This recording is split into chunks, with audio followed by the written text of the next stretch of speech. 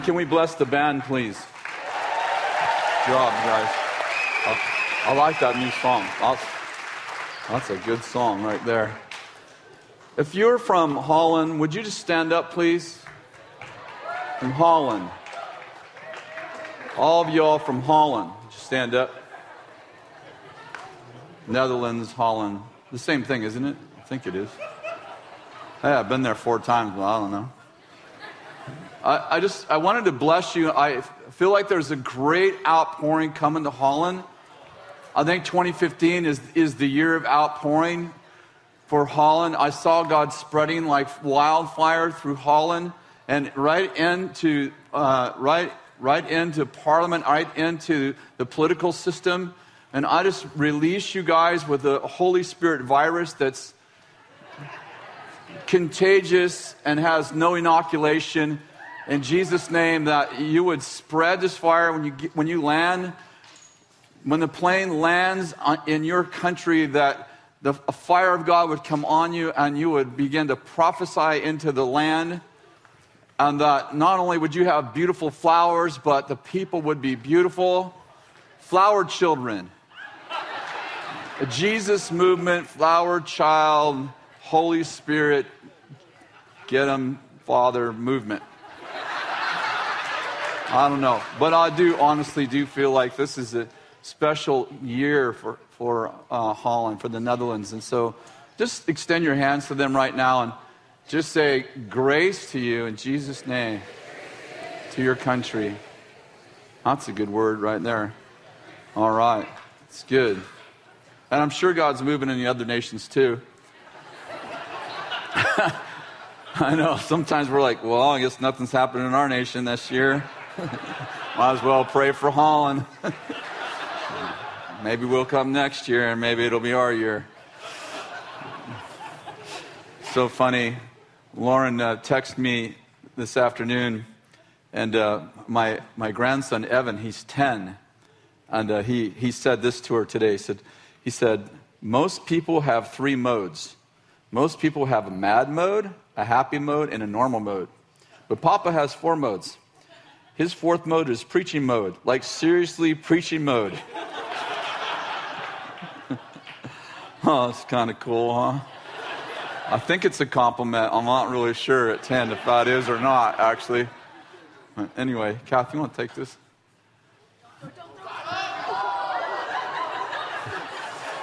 Bill can catch. Why don't you grab a hand and we'll just begin by just praying for that the mess would become a message. Yeah. Last time it was a little tough, so I ate a chocolate chip cookie. If the anointing doesn't kick in, at least the sugar will. Bill said if I eat enough of those, you won't know the difference. So, Lord, we bless the anointing in the room would be sweet.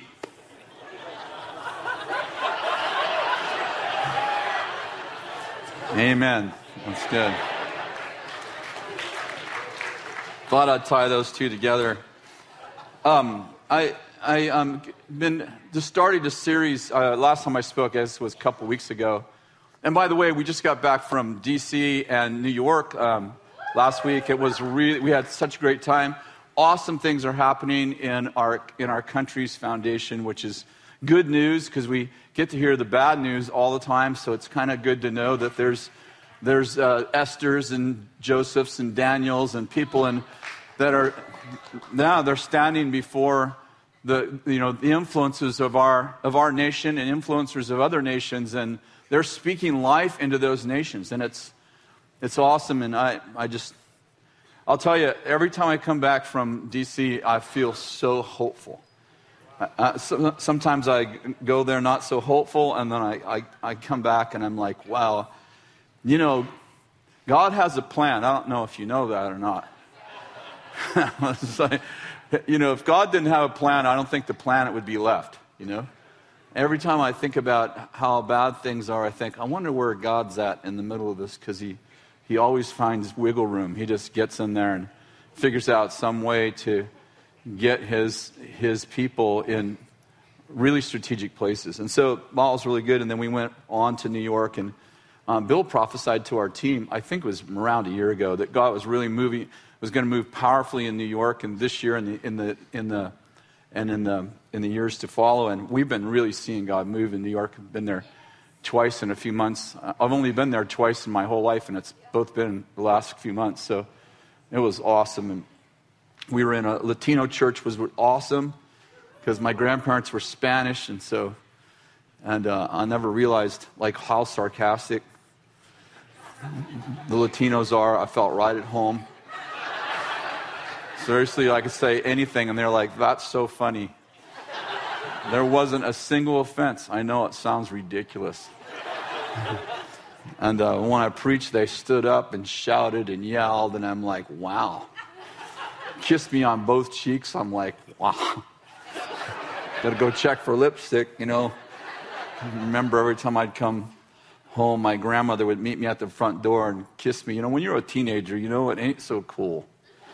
I went to high school several times with lipstick on my bright red. My grandmother would write bright red lipstick, and she'd kiss me on my cheek, and I'd forget, and I'd go to school, and they'd be all, "Hey, who's your girlfriend?" "Yeah, she's mature."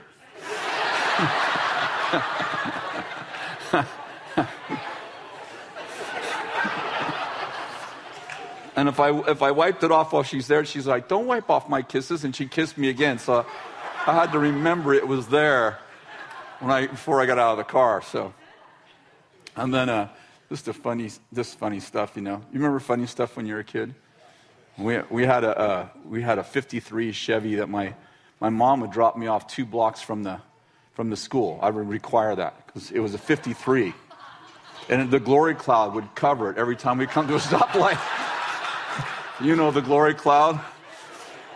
And so I remember, this has nothing to do with my message, by the way.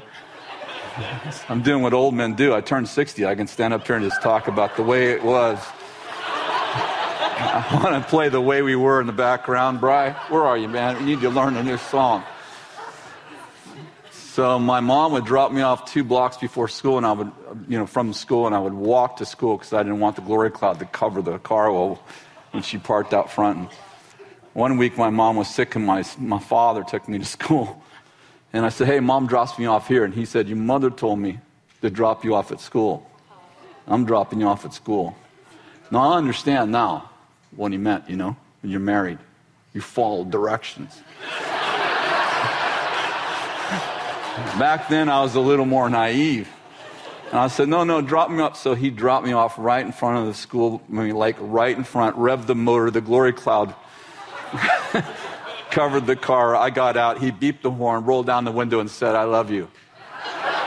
It's the only time in my teenage years he ever told me he loved me. People were like, "Who's that?" I'm like, "I don't know, some guy picked me up while I was hitchhiking on the way here."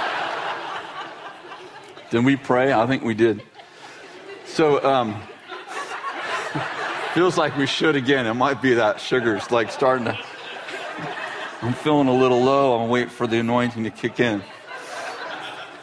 And on a serious note, the Lord gave me a word, I don't know, a few months ago, I guess it would have been a couple months ago, in December.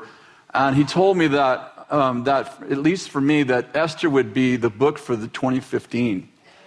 And that he would use the book of Esther as one of the tools to prepare the church. And so I just began to read the book of Esther. I haven't read it for a little while, and I started to realize, the story of Esther. It's a really, in some ways, it's a really sad story, and not the way we normally tell the story of Esther, but in some ways, it's ultimately a powerful story. But there, in the middle there, it gets kind of skewed. Have you noticed that? But the part of it that I loved is that, and the part that I saw, and I actually had this vision. It wasn't an open vision. I saw it when I was praying through this year. The king, obviously Esther becomes queen, and the Jews are under assault from a man named Haman, who's the king's right-hand man. And you know the story pretty well, right? Just for some who may not know the story. And so Esther ends up in this, supposed to be a beauty contest. She actually stays overnight with the king, which most people don't tell you, but the Bible does in the story. Yeah, not exactly a beauty contest, not exactly the way we tell it in children's church. But the good thing about it is she came in first place. You know, just to stop for just a minute, I'm going to tell you the rest of this, some more of the story, but isn't it interesting how we can celebrate people who didn't quite get it right 102 years later, but if they're living in our generation, we criticize them. I don't know if you've ever thought about it, but, you know, Esther was the second wife of the king who divorced his first wife for no apparent reason. And it's funny to me how it's okay for us to make a hero out of a divorcee as long as they're thousands of years removed from us. But if they walk in our midst, then we have this another whole attitude. And anyway, I shared about that last time I preached. But the other thing is just to, and what I'm saying, I'm not, you know, obviously God hates divorce. I'm not trying to promote divorce. I'm trying to promote redemption. Like, it doesn't matter how far you fall. I shouldn't say it doesn't matter. It matters, but you never fall too far that God can't save you. You never get too deep in darkness that He can't rescue you. You never fall so fast that He can't catch you. And God, and it's amazing. I don't know, you know, obviously there's so many different people here tonight. I don't know your story. But whatever your story is, you know, how many of you know that all things work together for good? So if it's not good, it's, you know, it's not the end. All things work together for good in the end. So if it's not the end, if it's not good, it's not the end, right? And so Esther is really a beautiful story in a different way than we normally tell a story. In my mind, it's a more powerful story the way the Bible tells a story than the way we clean it up. Because I think that a lot more people can relate to people that have issues whom God redeems than they can to perfect people who live a Photoshop life. Just my own opinion. I was thinking about this, and I did talk about all this last time, but I was thinking about Israel, Jacob, whose name is changed to Israel. Do you know that the nation of Israel, which God blessed, right? Like in the Old Testament, God says, I'm going to so bless you. People are going to, this was God's evangelism strategy in the Old Testament. Listen, Israel, you serve me. I'll so bless you. All the nations of the earth will be jealous. And I will use that jealousy to draw people to me. That was his strategy. Of course, we know that sort of ebbed and flowed through history. And in other words, would we all agree that God blessed Israel, that God's intention is to and was to bless Israel? But did you ever think about how the nation of Israel started? You're like, it started, from 12 tribes. How many of you know that? It came from 12 boys. How many know Jacob's name was changed to Israel?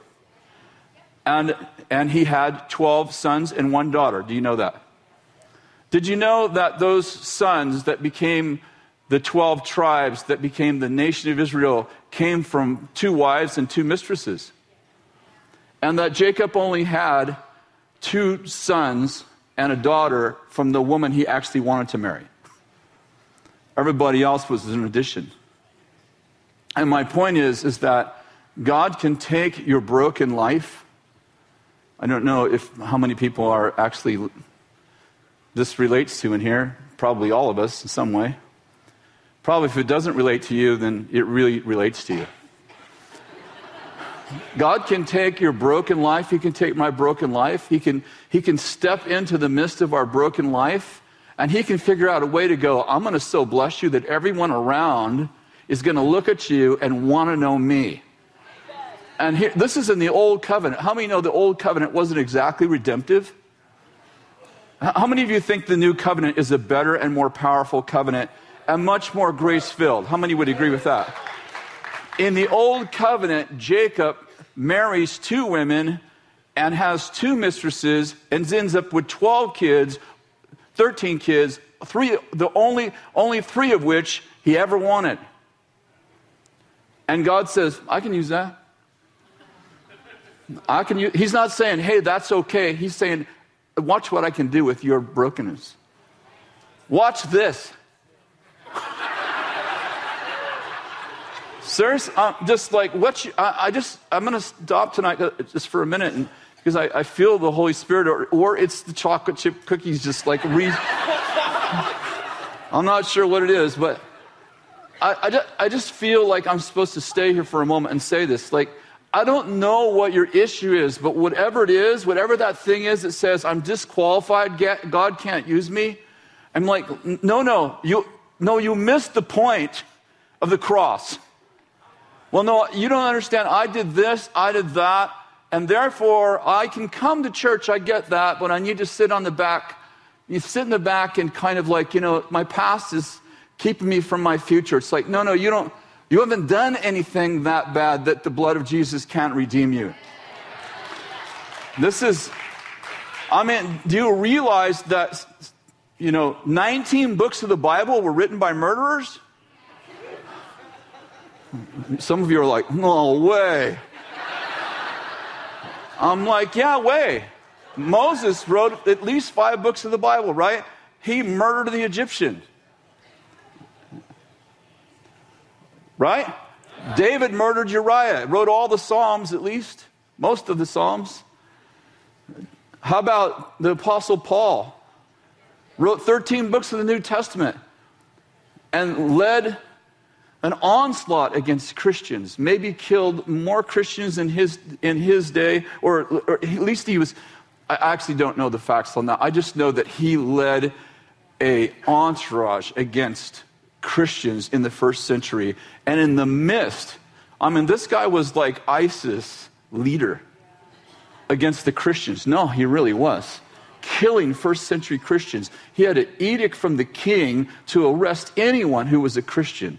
And in fact, he was so well known that when he got saved, the apostles did not want him in to get close because they figured he was like KGB. They figured that he was trying. No, it's the truth. They didn't trust him. They thought he was trying to get close to them to see where their house churches were so he can arrest more Christians. And thank God for Barnabas. It says Barnabas took a hold of him, but it says the apostles were all afraid of him. And this guy wrote 13 books of the New Testament. I'm not saying like go kill someone and write a book. I'm not saying that. I'm not saying get a divorce and God will use you more. I'm not saying that. Listen, all of that stuff hurts people. And when God hates sin because God loves people. Listen, if you really love people, you have to hate sin. Because sin is the enemy of humanity. Sin's a greater enemy to humanity than the devil is. And so God hates sin because sin hurts people. So God hates divorce because divorce hurts people. Not because you better just stay there. Listen, I don't care how bad you, listen, I didn't say you'd be happy. I just said you're going to get to heaven. No, God knows the stress and the destruction when you take two people and you make them one and then you try to pull them apart again. He knows what happens and how destructive. And everybody in here that's been divorced, you know it too. So I'm preaching to the choir for any of you who've gone through it. You're like, amen, brother, I get it. And our family's been through that, so we know. But my point is that nobody in this room, not only you're not disqualified from being a believer, you're not disqualified from making history. You're not disqualified for making history. You're not you're not in the back row. The further you fall, it's like I see people, have great setbacks, and I always think of it like a bow. The further you pull back, the more velocity there is in your arrow. And some of your kids, some of your kids are working on their testimony. I got Johnny, he's a pastor. I got, Mary, she's a prophetess. And I got Joe, and he's working on his testimony in prison. He's going to be a Joseph. He's going to take over the prison pretty soon. And so just be encouraged. And the other thing that's really important about this is, if you have an answer that isn't redemptive, you don't have God's answer.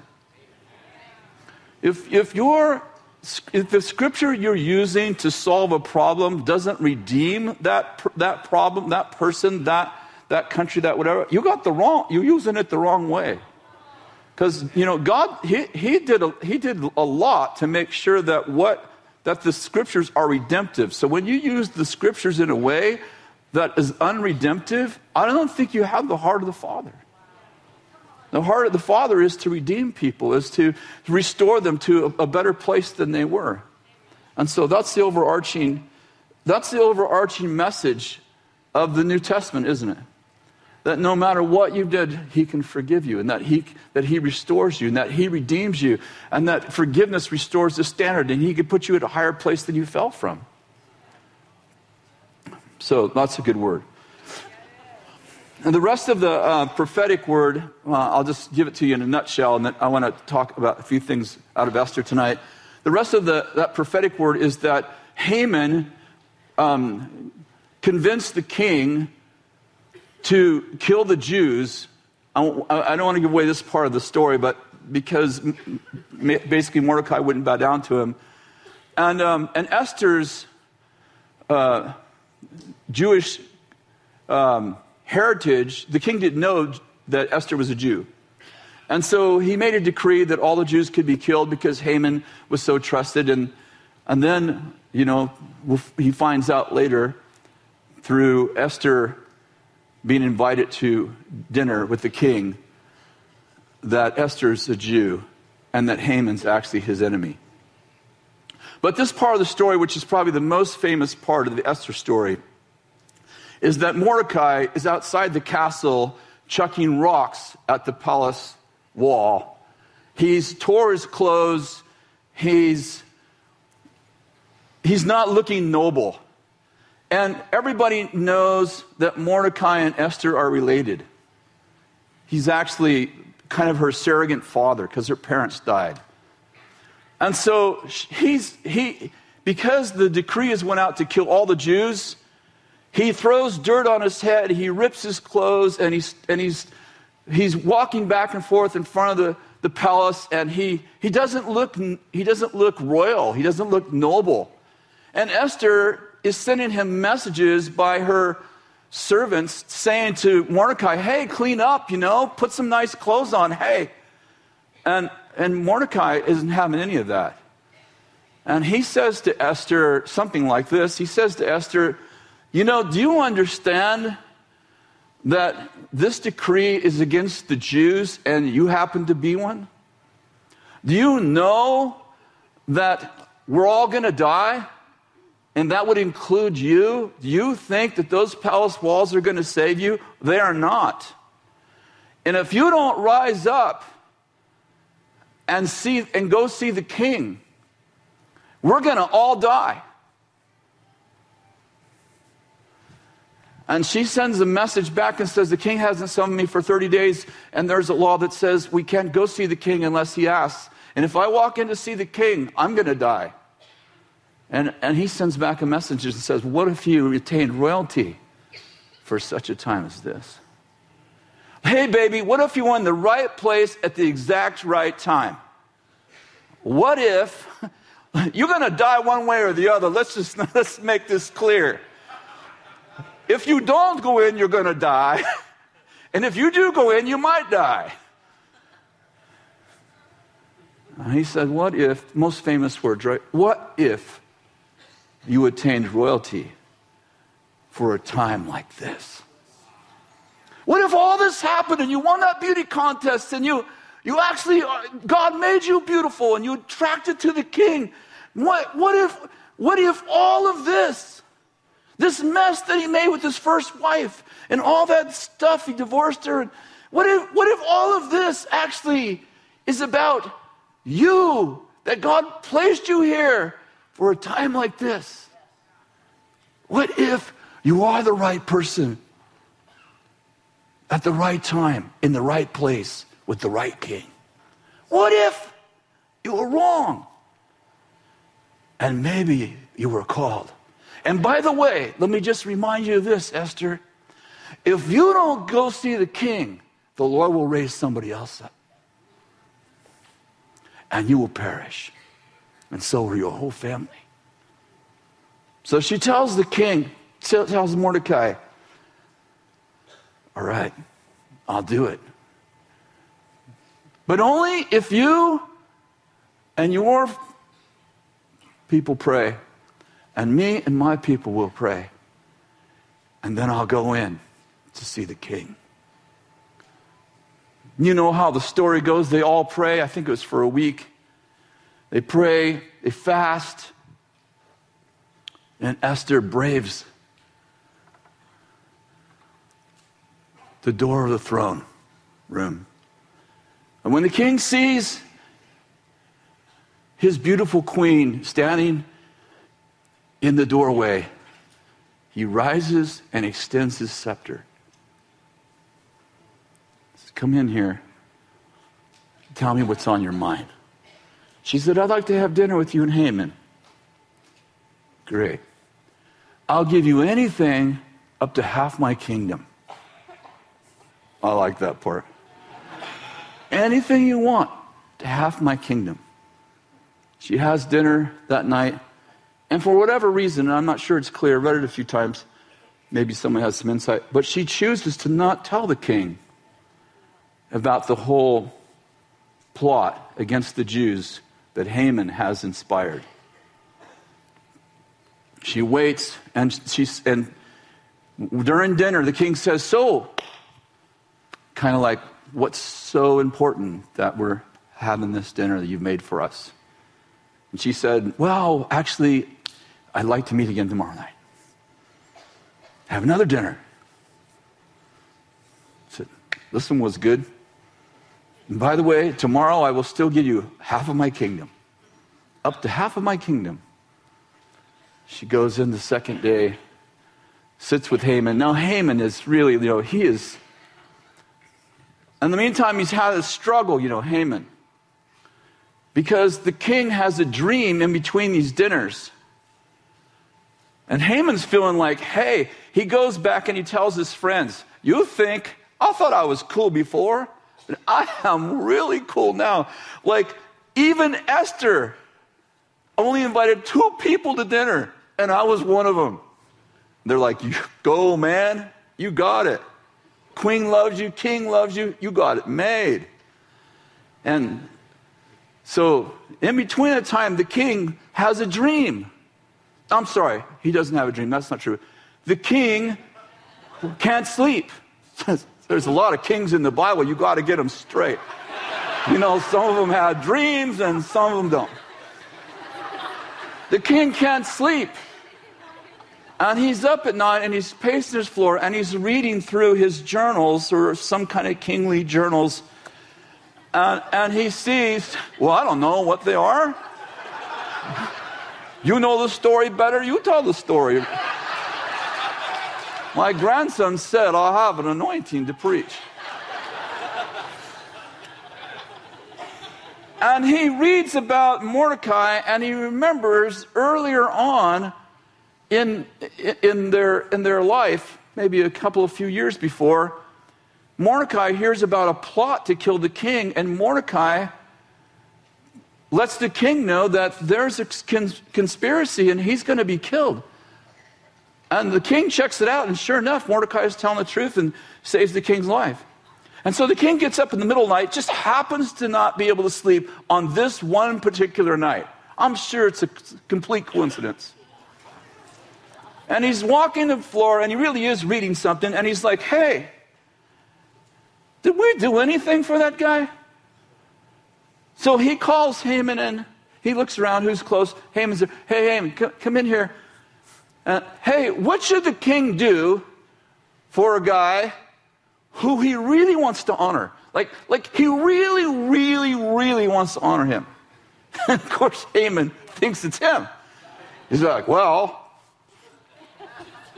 my opinion is he should put on the king's robe And you should put a crown on his head and put him on the king's donkey and ride him through town and shout, this man's honored by the king. Something like that. And the king goes, that's a great idea. Go do that for Mordecai. That's a great story. How many know the story? Oh, it's almost funny. And the day before he built gallows to hang him on. And the king's all, go honor Mordecai, and I want you to walk through the streets and say, the king is honoring this man. And put my robe and put him on my donkey, Let him ride in my limo. He's so frustrated. He's like so embarrassed. When he gets home and he's like totally frustrated, embarrassed, and he tells his wife and he tells his friends, oh, the guy I wanted to kill, the king dishonored. Not only that, but I had to do it. And he's like, well, at least the queen invited me to dinner. He doesn't know the queen's about to have him for dinner. It's like Jesus with the Pharisees. Pharisee invites Jesus over for dinner, and Jesus has the Pharisee for dinner. Like, you whitewashed tombs full of dead man's bones. Pass the corn. People that don't think Jesus can confront, I don't know what Bible they're reading. They just don't have any problem confronting anybody. I have someone write me and say, no, he confronted the Pharisees. Like, he was pretty hard on Peter, too. I think Bill mentioned it today. He called him Satan. Get behind me, Satan. That's encouraging. Did he leave?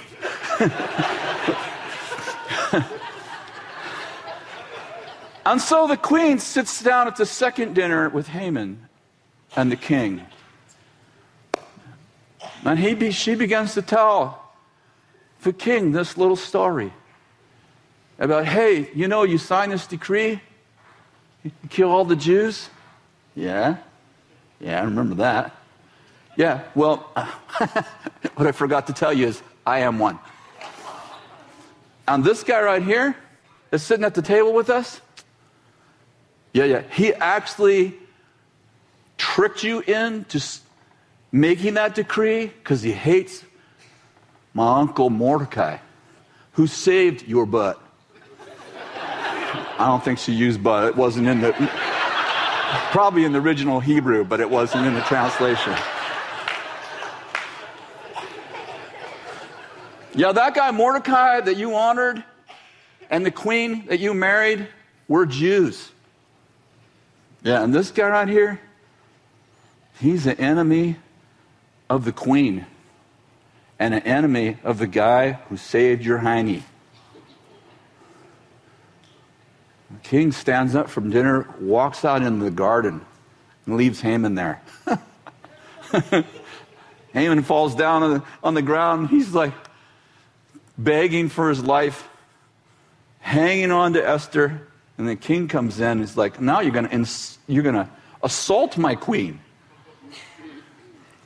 Take him out and hang him on the gallows that he built. Oh, that part of the story, it's so Old Testament, but I know as a Christian I should forgive him, but I just don't. I'm so thankful he lives on that side of the cross, so I could just hate him, Because if he's alive on this side of the cross, then I have to love him. Love your enemies and all that. I'm like, love him, then hang him. Kind of a different model I have right now. And so the story goes that they hang him on the gallows that he built for Haman. I don't think that was actually part of the prophecy I had for you all.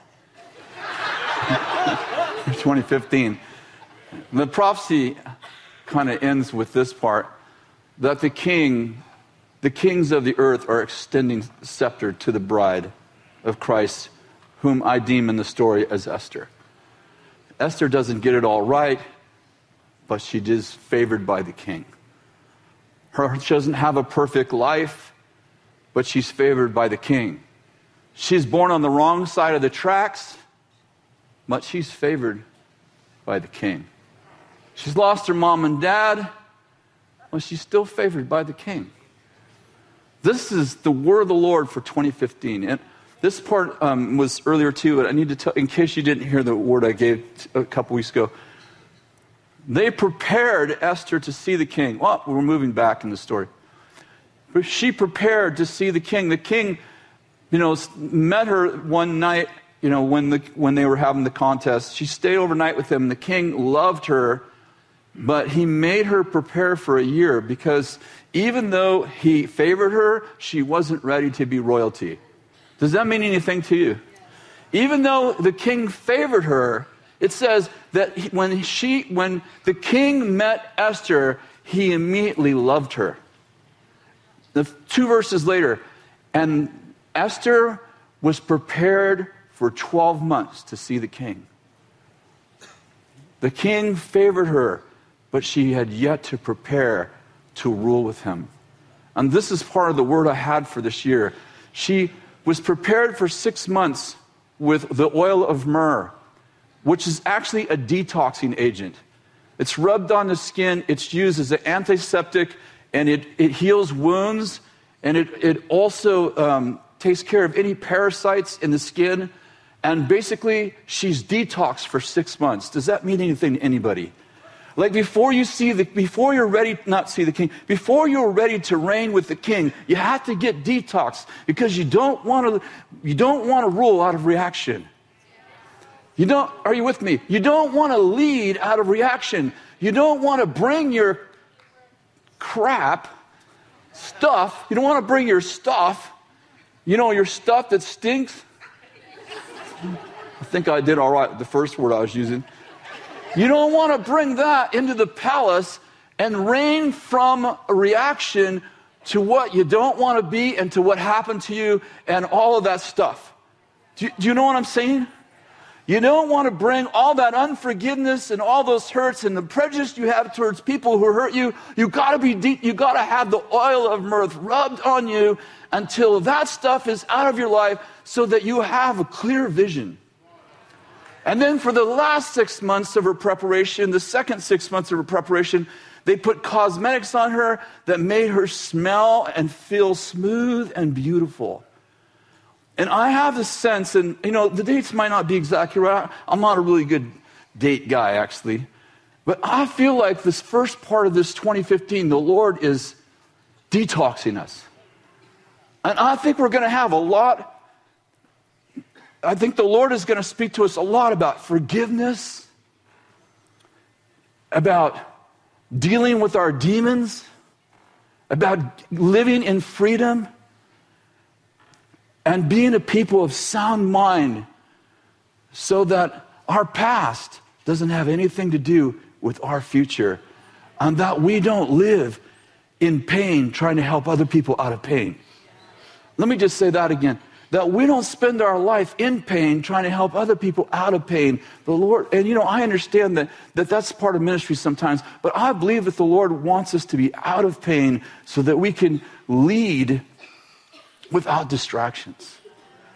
And I think from July on, the beginning of July on, that the Lord will begin to do a work in us to beautify us. And here's the real word I have. It feels like Haman has stripped away the church's favor. It's not a secret that for years, you watch movies. When I was a kid, there wasn't a lot of movies, but when I was a kid, the Catholic priest was the good guy in every movie. You saw a priest, he was always the good guy, right? Whoever was wearing the collar, you knew there was not going to be any twist to the plot. Like that was always, there was a foundation, that guy was the good guy. Nowadays, you can just bet, if there was a priest in the movie or anybody who wears the collar, he's probably the guy who did the crime. Like, all right, movie over. No, there's an intentional, Bill shared about it today, actually. There's an intentional, on purpose, proactive, strategic plan to strip the church of its beauty. No, this is true. And to make us ineffective in our ability to connect with influencers on purpose. And I believe that Haman's going to hang. I don't know how it's going to work. No, listen. I don't know the details, and I'm sure it'll work 1,000 different ways. When God does something, it'll work one way for one person, another way for another person, another way for another person, because God is that brilliant. He is, I can't wait to meet God face to face. Like, I just want to talk to him about a few things. You have some questions? I'm right. I don't know if I'll remember when I get up there. I don't remember them sometimes like right now. If you can't take anything with you, I'm going to have my wife write the questions on my belly. So I got a few questions. Wasn't sure if I had him put a permanent marker on my mortified body. Hope she got him right. Sorry. Not polished, but authentic.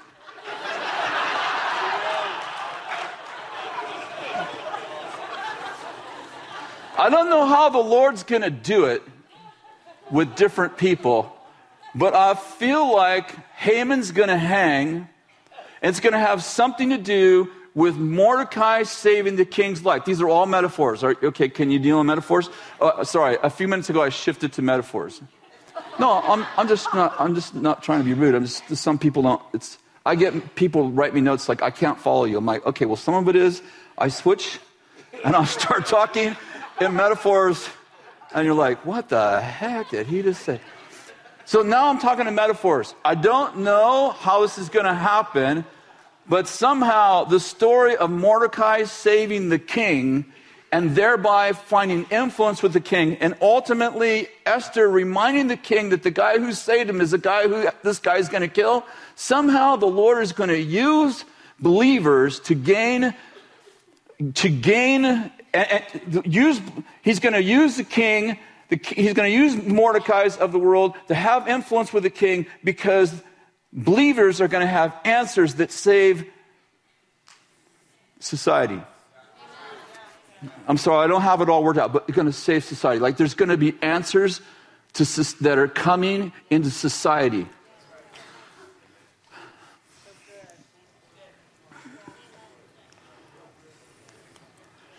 You know, there's, I don't know how we're streaming it. I'm not, it wasn't like I was going to say something terrible. It's like, this gets downloaded to other countries and it gets really messed up, like, it's not actually what I said. It's not what I meant. There are certain religions, let me just say this. Apple Computer was led by a guy who claimed to be a Buddhist. And that gave credibility to a religion.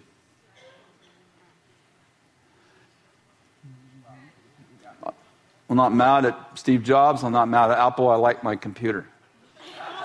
I'll be clear.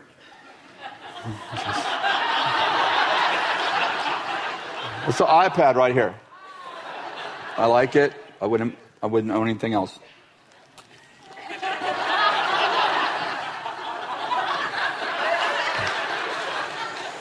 Thank you, Bill. Bill, I hope that's not an idol, because I'd hate to have to tear it down where you are. It was just a joke. He knows I'm joking. Certain companies have given certain religions a credibility. And I believe that there is something on believers right now that is phenomenal. It's really the wisdom of another age, and it's going to result in inventions, innovations. Many people have been prophesying this, so I'm definitely not the only one saying this. I've heard it many times from other people. But I believe this is our time. It's our time, and I believe that the Lord is going to download the mind of Christ, and people are going to be like, hey, are you one of those born-again guys? I'm not, but those guys have really good ideas. Come in here and talk to us. That last guy I had working for me, he's a born-again guy. I had this dream, saved our company. I'm talking about that kind of stuff. It's going to gain favor, and we're going to start becoming the head and not the tail. Not because, listen to this, not because of anything that we're doing, but because of something that he's chose to do. And we'll need to remember 10 years from now to not take credit for it. Because we tend to do that almost by accident. Like, oh, well, we were... You know, the first time you tell the story when you're humble, you're like, I had this dream, I don't even know anything about it, and, you know, I wrote it all down, and the Lord gave me it all. You know, 5 years later, telling the story, you're like, I had this idea. Hey, dude, wasn't that a dream? Oh, yeah, it was. Wow, you're telling the story a lot different. You're kind of the star of the show now, you know. So we have to make sure that, you know, the Lord, that we stay humble. And I believe that that spirit of Haman that has been probably for 40 years at least taunting the armies of the living God is actually going to get hung on the gallows that he made for us. Proverbs, there's some very funny Proverbs. Proverbs says, the wicked digs a pit for the righteous, and then he falls in it himself. And I like that. You know, I used to watch the Roadrunner, like, me. Every time, in fact, I wrote me right by it. I'm like, you know, you see the, anyway, okay, you have to be a little older. Half the crowd got it, half the crowd didn't, you know. How are we doing for time? Oh, that clock's counting up. That's cool. I'm like, wow, the faster I preach, the more time I got.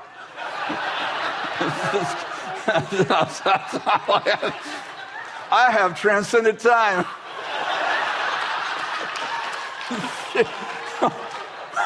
Whoa. Bill, you need to look at what I'm doing. I think I'm getting younger. Sorry, the clock normally counts down, but it's counting up. I just realized, like, look up again. I'm like, I have more time. What happened? Well, this is really a prophetic night. I'm only 50 now. Step here long enough, I might be younger than that. I want to take the last 15 or 20 minutes or so and just talk about this one part of the story. If you'll turn to Esther 3. I kind of told you the story, but I want to take us someplace a little different, just to emphasize a part of this. Esther chapter 3, verse 1. I'm sorry, I don't really know how to pronounce this king's name. Ahasuerus or something like that.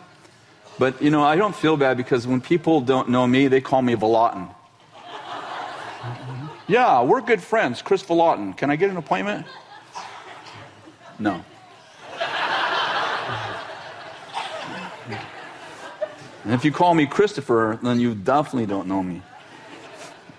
So, Esther chapter 3, verse 1. After these events, the king promoted Haman and advanced him and established his authority over all the princes who were with him. All the king's servants who were at the king's gate bowed down and paid homage to Haman.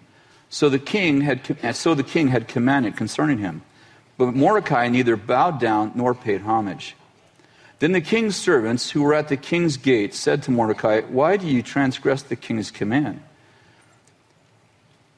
Now it was when they had spoken daily to him that he would not listen to them, that they told Haman to see to see if he would listen to them.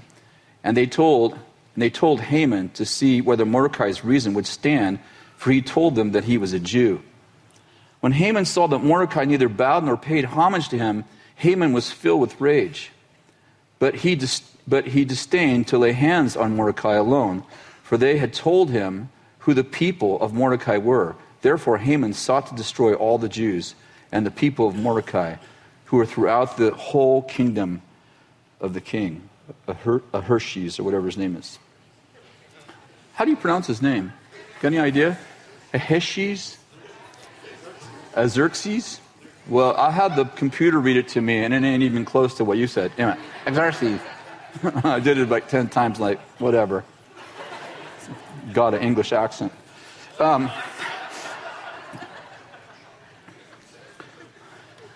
This is a really pivotal place in the story because things seemingly go wrong when Mordecai refuses to bow down to Haman. And Haman gets so furious that he refuses to bow down and pay homage to him. It stirs his spirit, and he begins to plot against his ethnic race, against the Jewish people. And I want you to turn to Ephesians chapter 6 for just a minute. And I want to just make a comment. You can be politically correct, but wouldn't you rather be right?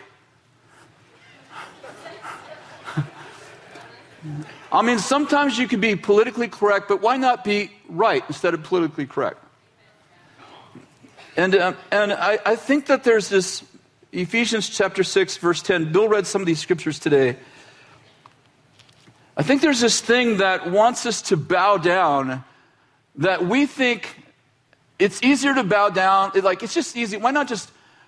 Have you thought about this? Even in the days of Daniel, Shadrach, Meshach, and Abednego, the king sets up this big statue. Do you remember this story? This big statue in the middle of a field, and there's thousands, at least thousands of people. And Shadrach, Meshach, and Abednego get this order. Everyone gets this order that says, hey, when you hear the sound of the instruments, bow down. And I don't know about you, but it would just be so much easier just to fake it than it would to be three guys standing in the field, let the king know you didn't bow down. I'll just take a knee. But there's just something about the people of God that says, I know this seems like a small thing to you, but I just can't bow down to that statue. Hey, king, Shadrach, Meshach, and Abednego, here's the interesting part of the story. They don't mind serving the king. They're good servants to the king. You'll notice the first chapter opens with them serving the king. The king loves them, and they're wiser than the other servants. The other wise men, I know, sorry, not too polished at all tonight. They're wiser than the wise men, and Daniel's even wiser than them, but they're wise. And the king sets up a statue, and they're it's not like they're not willing to serve the king. It's not like they're not willing to help him succeed. There's just something about principles. There's something about convictions. Let me just say it differently. There's something about the conviction of the Lord. There's certain things I can do, and then there's just certain things I can't do. And some of it's a little personal. I understand it's not totally personal. I understand there are some black and white things, obviously. But there are other things that are they're more personal. Daniel can't eat the king's food. You remember this? Daniel can't eat the king's food. It doesn't say Shadrach, Meshach, and Abednego refused to eat the king's food. It says Daniel couldn't eat it. He just had this conviction vegetables only. Which is kind of, not even in the Bible. Till he put it in it. Anyway. Benny Johnson diet right there. Can't eat the king's food. Shadrach and Meshach and Abednego, it's I think this is that two-tree thing that Bill was preaching on this morning. God always gives us choices. There's things you can do, and some of the things that we don't think Daniel should do, he does. He gets numbered among the magicians. He gets numbered among the psychics in the king's court. He takes on the name of the king's god. He lets the king believe he's a polytheist. He doesn't bother to correct him. But he can't eat the king's food. It's just this thing about convictions. Is it crazy? I'll be I'll be eating the king's food and telling the king, hey, you can't call me a psychic. But he does, you know what I'm saying? It's kind of a personal thing. Shadrach, Meshach, and Abednego, I could easily take a knee, But no, there's hey guys, you know what? Let's take a stand. And puts them in the fire, and the king looks in there in the fire, and fire's so hot when the guy opens the door, he disintegrates. And the king said, hey, how many guys did we put in there? Did we put 3 in there? Yep, it was 3. I counted them. Isn't there a 4th one in there? He looks like the Son of God. Hey, come on out of there and tell me how you got fireproof, dude. What's the trick? And there's just something about trials that you pass through, not around, that give you favor. And here's Mordecai. He loves the king. He saved the king's life. He's not anti-government. You know what I'm saying? This is not an anti-government guy. No, I mean, I've heard people paint him like that. He's not the anti-government guy. He's helping the queen. It was his idea for Esther to run for office, so to speak, right? And he helps the king. He saves his life. He's not anti-government. He just has some personal convictions. And it's, it happens to be a pretty simple thing. Like, no, I can't actually bow down to you because we're Jewish and we have this thing about making gods out of people. We just can't do it. Sorry. Makes Mordecai really mad. I'm sorry, makes Haman really mad.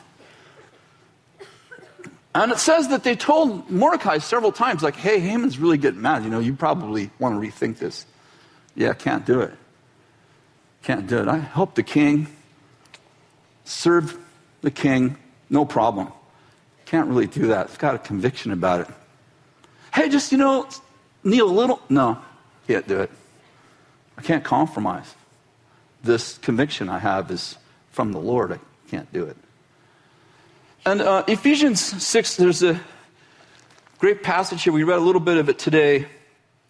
Verse 10, finally be strong in the Lord in the strength of his might. Put on the full armor of God so that you may be able to stand against the schemes of the devil. For our struggle is not against flesh and blood, but against rulers. See the word rulers there? Take a note. Does yours say rulers?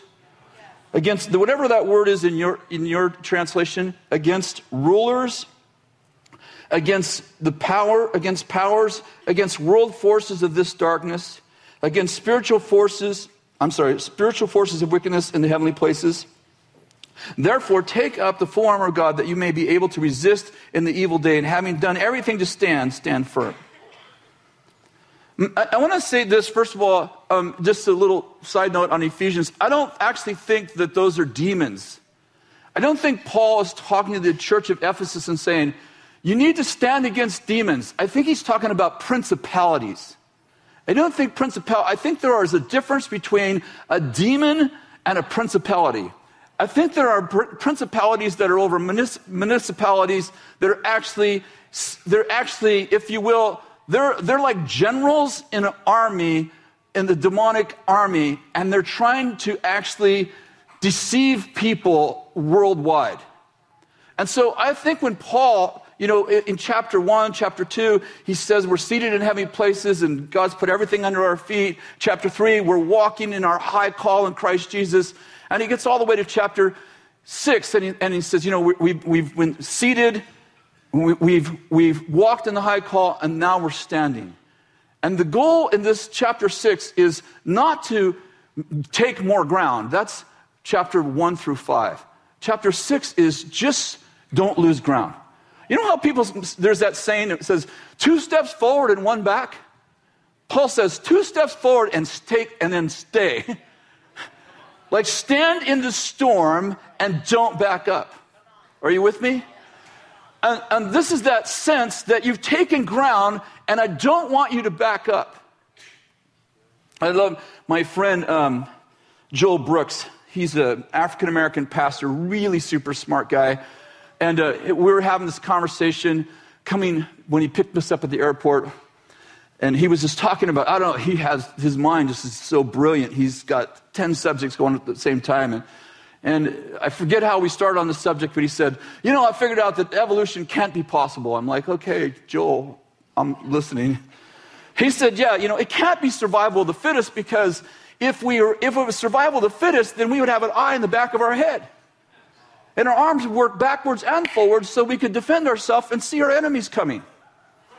So it doesn't make sense it's survival of the fittest because this is not the best way to protect yourself. And I said, okay. He said, so it is true that the Lord is our rear guard. That's why he gives us no eye in the back of our head because he's watching our back and he's only created us to win. He hasn't created us to retreat. Therefore, we can't even see to back up. We maybe have a little alarm, but we can't see to back up. We were created for victory. This word, it's interesting, this word. So let me say this. So I don't think that these are demons in the sense of low-level demons who bother, most human beings. I think these are principalities and powers. And I think, did you notice it says world forces of darkness? I think world forces of darkness only trouble world changers. I don't think world forces of darkness go after people who aren't doing anything. I think world forces of darkness are the demons, are the principalities that actually go after world changers. Well, but the word I really want to pick up on is this word in Ephesians, verse 10, the word rulers. For our struggle is not against flesh and blood, but against rulers, whatever word your Bible says there. The word ruler is really interesting. It's actually the word origin. It's actually the word origin, and in most every place else in the Bible, it's the word. In fact, let me just read you a portion. This will be really interesting. In Philippians chapter 4, verse 15, Paul is talking to the Philippians, and he said, "You yourselves also know, Philippians, that at my first preaching of the gospel," do you see that? At my first preaching of the gospel, after I left Macedonia, no church shared in the matter of giving and receiving, but you alone. The word first preaching, you yourselves know, Philippians, that at my first preaching, that's the exact Greek word, rulers. First preaching. And here's what I'm getting at.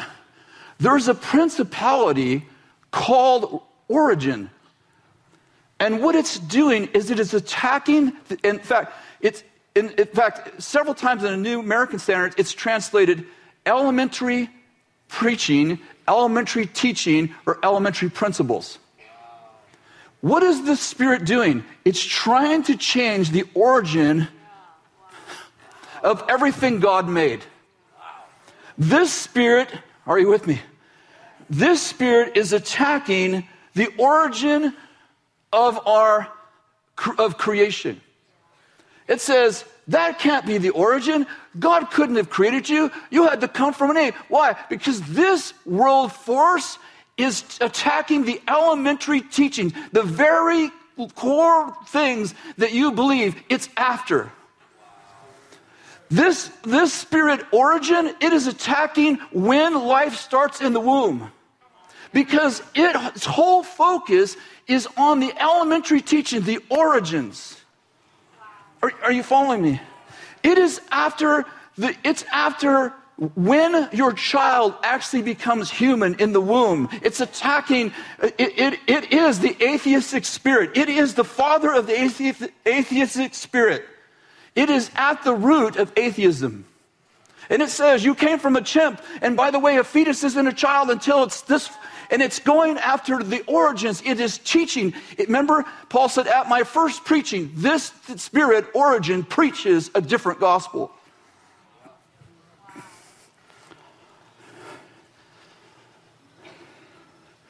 It's the spirit behind homosexuality. The origin of your gender. Do you know how gender happens? Gender's in the sperm of man. Do you know that? A has an X chromosome, and if the sperm has an X chromosome, X and X, female. If it's X and Y, it's male. There's no Z. I'm not being funny. It's not genetic. Listen, I'm trying to say this origin, this spirit called origin, is trying to say this is genetic. And we embraced it the day we said we're heterosexuals. How many know when we embraced that we're heterosexuals, we agreed with the idea that there's something else. See, when your baby was born, if I said, well, is this one human? Yeah. The statement means then some aren't. I'm saying this thing is a schemer. It is brilliant. It says, hey, you're a heterosexual. I go, yes, I am. And it doesn't even dawn on me that I'm not a heterosexual. I'm a human.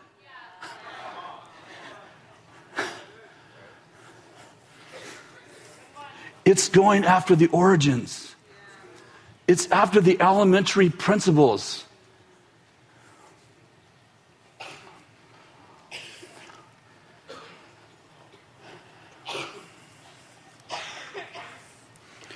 And I want to tell you that our job is to not bow to it. Our job is to say, hey, we've come to serve the world. We've come to love the world. Someone wrote me the other day, Jesus did not love the world. I'm like, oh, John 3:16. I just wrote John 3:16. Look it up.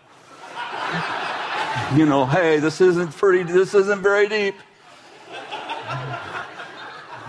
They sent me 1 John, love not the world or the things of the world. And I sent them John 3:16. That's where I started, you know, love the world. God loved the world. I understand he doesn't love worldliness, but he loves people. And here we are, and I'll finish with this. We're here to love the world. Not worldliness. We're here to love the world. We're here to help the world succeed. We're here to give the world heaven. You heard people say lots of times, and we were in this situation and all hell broke loose. I'm like, what happens if they say 5 years from now, and we were in this situation and they unleashed heaven? I don't know what happened. Those crazy Christians, they just said, well, I unleashed heaven. And when they did that, all of heaven broke loose. I started prospering. My wife got well. She had 3 children. Our marriage was healed. How did that happen? I don't know. They unleashed heaven. But listen. The story changes. The whole book of Esther changes if Mordecai does this. If Mordecai does this, we don't even know who Esther is. She's not even in the Bible if Mordecai does this. If Mordecai just does this, do you get that? If he just pretends, Esther not even in the Bible. The bride not even in the Bible. If Mordecai decides to change his personal conviction and go, all right, you know, what is a little bow? But he goes, can't do it. Sorry. Listen, I know I said this 3 times, Ray, but I just want to make sure that this gets driven deep into your heart. Mordecai very much loves the king. Very much wants to serve the king. Doesn't have an axe to grind. He's not anti-whatever the king. He just can't break his conviction to do it. Are you with me? There's a lot of people that hate the government. They hate this guy. They hate that guy. It's not, you know, we're streaming. No name's going to be named. But it's like, whoa, wait a second. Well, listen, I get that there's a whole bunch of things that this king's been divorced and threw his wife out for no reason and married another woman and, you know, slept with a whole bunch of concubines to find her. And, you know, well, I get this guy doesn't have my moral convictions. I can still love him and serve him with my gift. But there's few things I can't do. And I just want to piggyback off of what Bill said today, because I was really, really moved by Bill's message. I'm not just saying that. I was really moved by Bill's message. There is something about the second tree. And you know what? The second tree in your garden, gosh, I want to be really careful. I do believe in absolutes. I do. But I also believe that there's personal convictions that are even different for absolutes. There's things that you can't do that I can do, and there's things I can't do that you can't do. I read my Bible every day. Kathy can tell you. I go to bed at night and I forget. I turn online. I've probably missed a few times. I probably miss a few times every year. But I mean, I have it's not just I do it because it's okay. I do it because it's the right thing. I mean, those things are all true. And I can stand up here and say, well, I read the Bible because. But the real reason I read the Bible every day is because I made a commitment that I would. And I want to keep it. Now, the other things are important too, but I feel convicted when I don't. I have convictions that may not be your convictions. And I hope you read the Bible every day, don't get me wrong, but I have a conviction because I made a commitment to God himself. And like, I thank God for grace, but thank God for discipline. Thank God that he gives me grace to do what I said I would do. So I want to say there is this 2-tree thing in our lives, that there's the tree that nobody should eat, which is important. And there is the tree that maybe I can't eat that king's food. There's nothing evil about it. I just have this conviction. I can't do it. And I think that That second tree, is between you and God. I'm talking about, you understand, like I know immorality is always wrong, right? Pornography is always wrong. Are you with me? Lying's always wrong. I'm not talking about relative righteousness. I'm just saying there's other things. There's other leaves on that tree I just can't actually eat. There's other fruit on that tree I can't touch. I can't. And that becomes an invitation to a deeper place with God when I keep this personal thing between us open. And I'm saying this, corporately, there's a tree we cannot touch. That thing about origin, we cannot bow to that thing.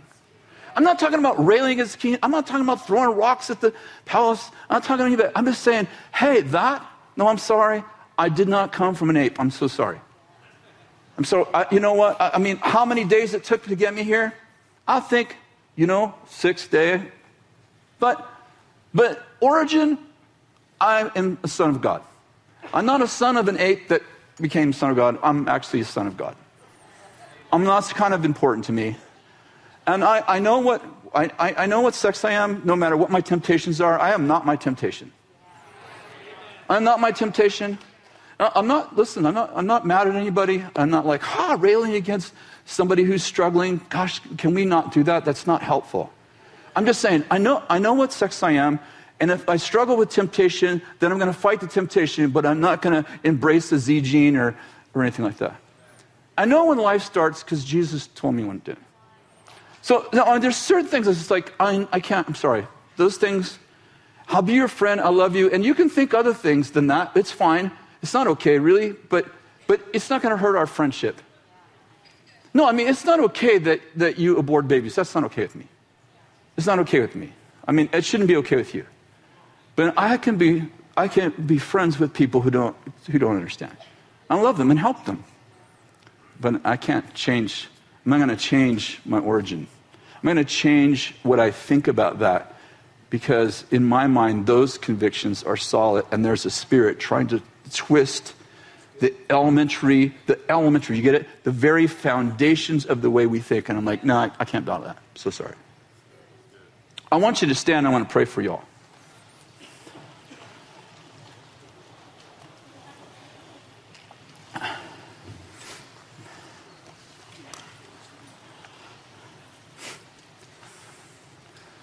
Just put your hand on your heart right now. And,